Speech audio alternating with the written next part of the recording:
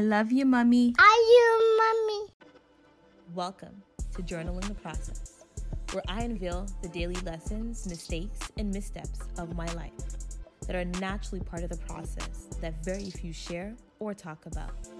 I encourage you to stand up tall and walk your own journey of self-reliance, because everything that you're looking for, everything that you want, everything that you are is within you. So dream big, be non-negotiable about your dreams, and choose to settle for a life of no regret.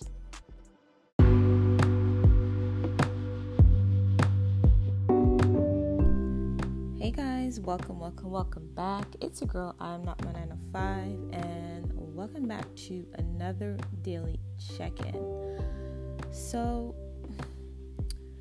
y'all, just to keep it all the way 100, I honestly wasn't going to record this episode, but I was just like, I have to keep it real with you guys like I always do. And I know lately I've been recording a lot of spiritual signs and different things that have been occurring and happening to me, but I think it's also important for me to really document and share with you guys those really low days, such as today, where I literally feel like shit. I literally feel lost and confused, and with the grace of God, I was literally able to get through my day, let alone speak to my sister, which for some weird reason we're always in alignment with the journey of us literally trying to get to the top and just identify what our purpose and calling is and just operate in that. So she basically helped me identify what it is that has been troubling me, and it's something that I knew deep down, but kind of tried to put a bandage on it, acting like it didn't exist for the last little bit. And I've come to identify that it's literally fear that I'm allowed to cripple me. It's fear of not knowing of what the end result will look like.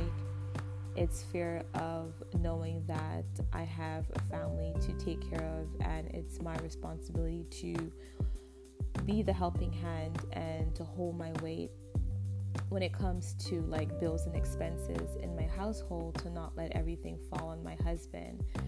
And part of me just wants to literally take that leap of faith and dive in deep and kind of see what exactly happens or what sticks. And then the other part of me, where that responsibility part comes in, and I'm like, you know what, girl, you're not like 16, 17 years old where you can just take this leap of faith, and if you fall flat on your face, you're good. You can kind of bounce back whenever you want.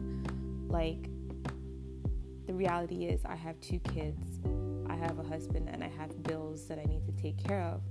So I'm literally back and forth contemplating what my next move should be. And I've literally got to the point where I've consumed more than enough information. I've been reading a lot of content, books, following a lot of the great leaders and teachers that are doing the damn thing when it comes to living their life on purpose. And my sister had to bring it to my attention. Like, I've literally become an information junkie. So there has to be that balance when you're actually consuming the information, trying to acquire the knowledge to get to the next step. And then there's also the point where you're consuming all that information and it's literally crippling you, and you're using that as a scapegoat to tell yourself, which is what I've been doing. And I'm able to identify that as I'm still learning. But how much learning am I still going to keep doing without getting my feet wet and diving in? So that's where I am right now.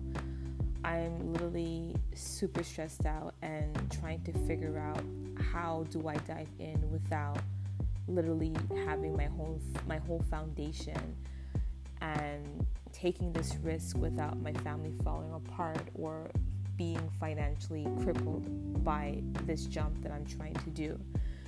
So I'm going to take the next few days to really figure it out, brainstorm, and, just speak to God and ask Him to show me what it is that I need to do. I'm still working my 9 to 5, and that's basically my security blanket. Like, that's bringing the income for me right now at this moment in time. That's making me literally run my household and take care of my expenses. And I really need to figure out a way of how to supplement my monthly income so I can actually start doing what I love. Like, that's the reality. So stay tuned. I'm going to let you guys know how this turns out, but I did want to check in with you guys to let you guys know where my headspace is at and what I'm going through and thinking. All right, guys, talk to you soon. Love you. Bye.